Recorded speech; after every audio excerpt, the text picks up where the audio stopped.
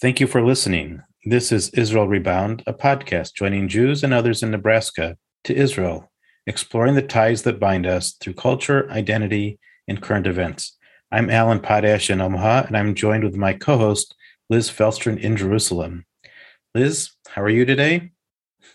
Hi, Alan. Doing great. Great. So, Liz, last episode, we talked a lot about Jewish identity and the challenges that people have with connecting proudly as somebody Jewish with a strong support of Israel.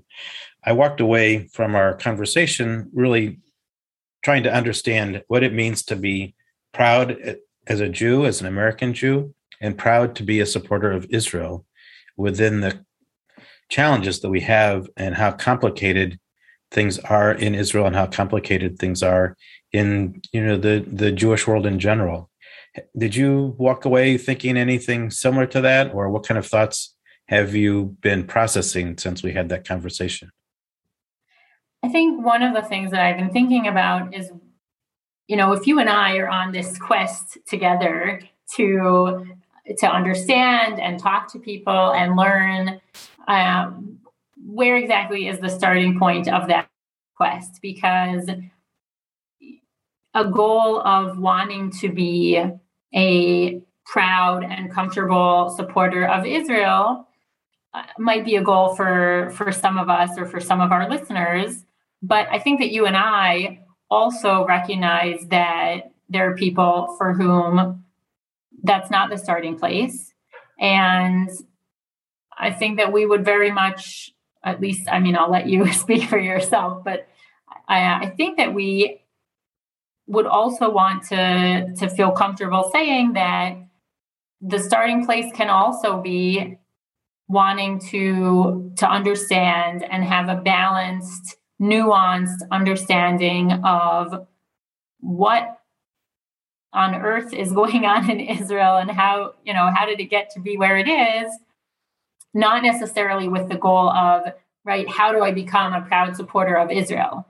I personally believe that a person who goes through that process and tries to understand the history will find things to be very proud of Israel for. Not only, of course, no country's history is perfect and without flaws. But that's right. That's my personal stance. But what I hope that everybody could sort of get on the same page, and if people feel otherwise, maybe they'll let us know in the comments. But that everybody would agree that a worthwhile goal is to work toward a complex and nuanced and truth with a big T understanding of Israel, past and present. I think you hit on it, although the big T also could include transparency. So the truth, transparency, honesty, looking at the big picture of not just Israel, but of America and America's history. I think we have a tendency today as American Jews to condense everything into something really quick, short, and easy to understand. But if we look at the history of the United States, the history of America, it's very, very complicated. But we just grasp on what it is today. Just this past week, America changed what used to be called Columbus Day, okay? Recognizing Columbus's discovery of the New World to be Indigenous Peoples Day, recognizing that America itself, the United States itself, has to change and evolve with how we learn about our history and today. And so you talk about the truth and the complexity of Israel. We want to try and bring as many resources to our listeners, to ourselves as well, on how to address this issue. It's not easy, but I think you and I have a passion for telling why it's important to believe in Israel as a vibrant country. Yeah, I think that's a really good point, right? There are parallels, and there is something to be said for the fact that the United States is a work in progress, right? And Israel is also a work in progress. And that's not to make excuses. And that's not to say that either country is exempt from doing the hard work of building a better, more just society. But I think that people that are willing to listen and learn can, hold that history in one part of their brain and see the progress that's being made in the other part of their brain. Yes, in an ideal world, we'd all like it to be happening faster and have happened sooner, and maybe not to have needed to have ever happened at all. But in the real world, the question is, are we as individuals, are the communities that we surround ourselves with, and are the governments and powers that be in either of these two countries doing that work and moving in that direction? Good point. And we look at the past couple of weeks and we see just how challenging it is for Americans, whether they're Jewish or not, just the political essence of Israel as a country. When we look at the Democratic Party's challenges within itself and how it deals with Israel. We talked about it before, about the Iron Dome and how there's a group of people within Congress that do not support Israel defending itself. Huge challenge. There are quite a few people on the left side of the Jewish American spectrum who probably agree with that perspective because they don't understand the value of what Israel's trying to do to protect its people within the needs for the Iron Dome. Have you seen recently outspoken people about their love and their commitment to Israel in a way that's been unique or I would say creative, maybe, in how they've tried to help people understand why Israel is important to them? I think we have started to see some both celebrities, right, that are already in the spotlight using their celebrity status in this way, and also people who have made a name for themselves specifically as Israel advocates. So, you and I talked a little bit about Sarah Silverman, whether one is a fan or not of her, comedy stylings. She, has gone out of her way to really call out others in the media that she feels are not, doing justice and giving Israel a fair shake. That's, just one sort of celebrity example. I think there's a list of celebrities, right, that all signed on to. Yeah, I don't have that list in front of me, but I think you're right. There's a lot. It's interesting. For some people, it's very easy to pull out things that are important to them about the connection with Israel. And there are so many on the other side that can just point to all the bad things about Israel. Yeah. And then the other one that we've been talking about a little bit is this young Israeli writer, activist, Chen Mazig, who people can look up on Twitter. That's, I think, his most active platform, who's very articulate and sort of in that Twitter sphere space of catering really to that short attention span, actually, of people who want sound bites and information that they can sort of digest quickly and simply, but from the place of wanting to advocate for Israel. So there's somebody who's also, working in that area. I'm sure there are others. And it's incumbent upon us, you and me, to find more people and to put them into our podcast, whether as participants or just as resources. But I think we're seeing a conversation taking place where people are beginning to stand up and support Israel because of what it is doing as a country. There's also a lot of criticism. Israel became a shining light in the combating of COVID. I shouldn't use the word combating, but in the addressing of COVID-19 and how Israel addressed the needs as a country to provide the resources for the country to protect itself in a sense, and got negative feedback from it because they were taking advantage of the resources they had to protect its people. And when the concept of the third shot or the booster came out, people were complaining that why does Israel feel like it should do this when there are others around the world that don't have it available to them? So there's things that Israel is doing that's good. And sometimes even when it's good, it gets criticized for the good that they're doing. Right.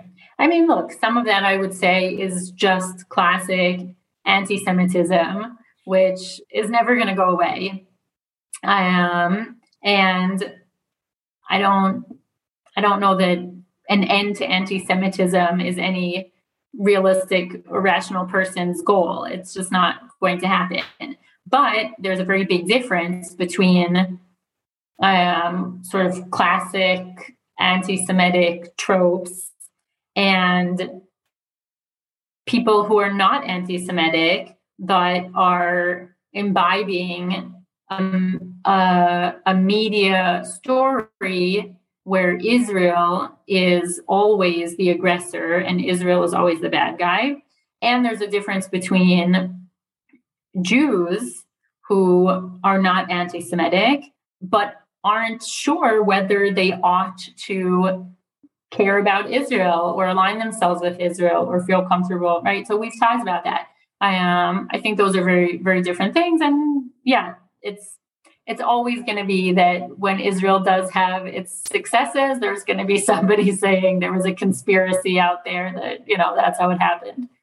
So in order for us to be supportive of Israel in a way that doesn't draw on the anti-Semitism piece, meaning that when we advocate in a positive way, somebody's going to be able to find something to throw an anti-Semitic comment at it. So we need to really be mindful of that, but also not be afraid of it, because just to your point, anti-Semitism has been around for thousands of years. It's not going to go away.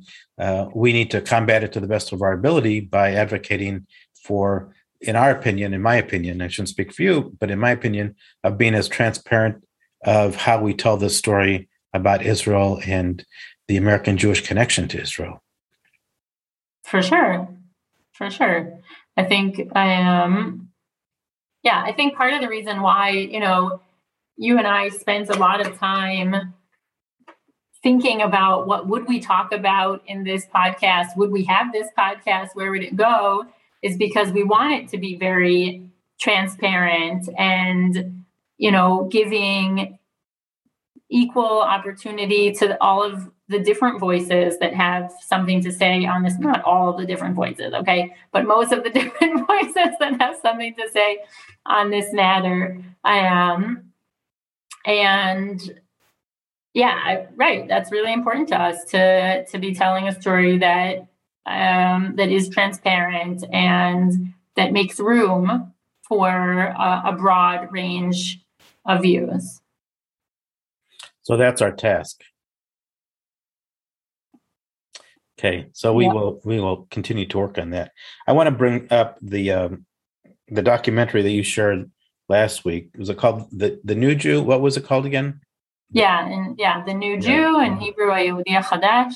Yeah, and the unique nature of that in terms of an Israeli coming and looking at the American Jewish community. Is there room for us to look at in a similar way the Israeli view, the Israeli view from an American's perspective? Does that make sense?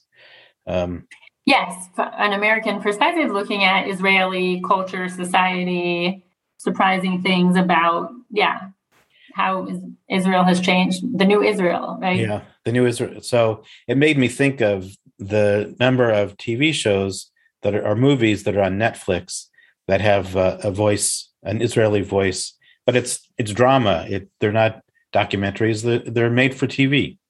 And in our earlier conversation, you mentioned that Netflix has also started to have a category for Palestinian or Palestine. How was that? Palestinian film, I believe, is the category that just went up this week. Mm-hmm. So is that competition for space for people to whether or not they pick an Israeli show or a Palestinian show?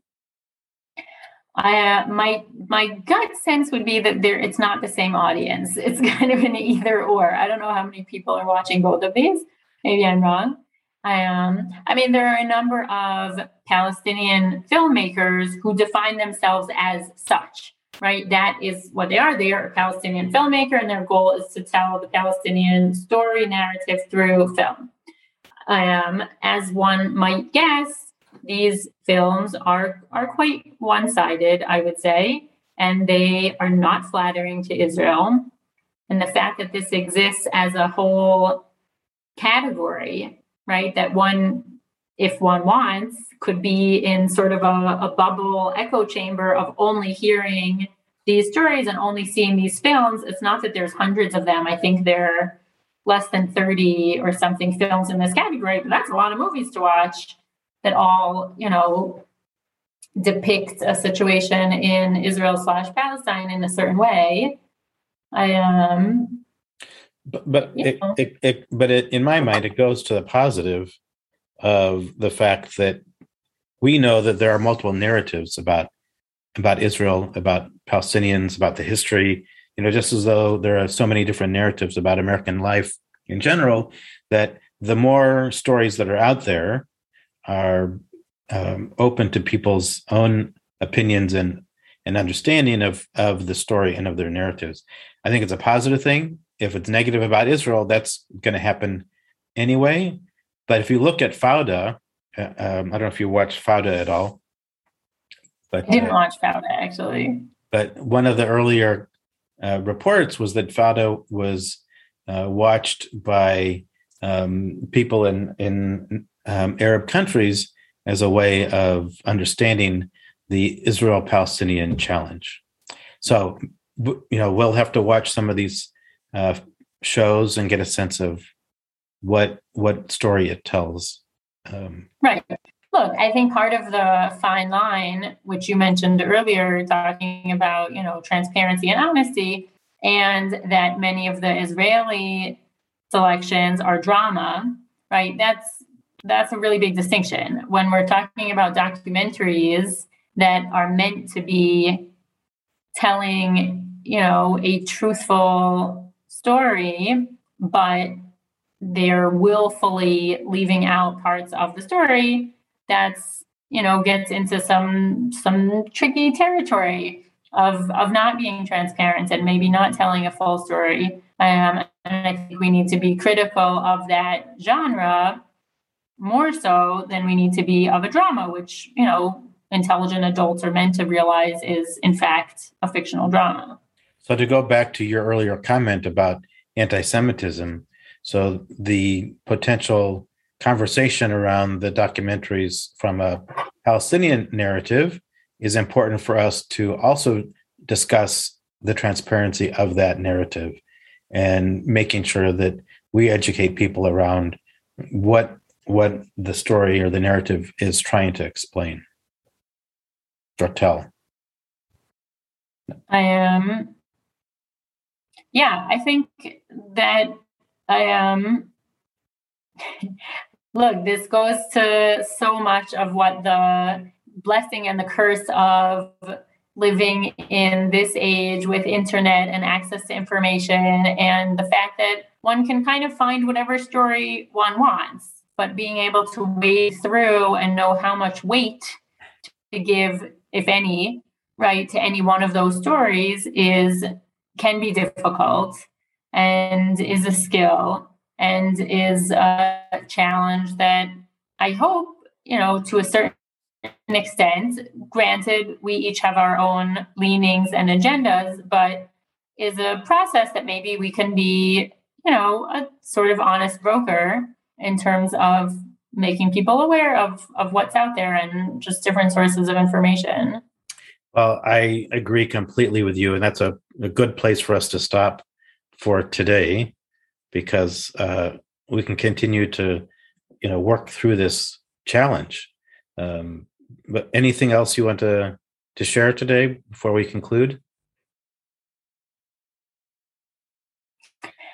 I am just wishing everyone well. They are Kenahara, fingers crossed, food, saying here in Israel that we think we have probably made our way through the Delta wave of COVID. And so while we know this is going to be a longer process and there most likely will be other waves, right now we feel like we're in a very good place.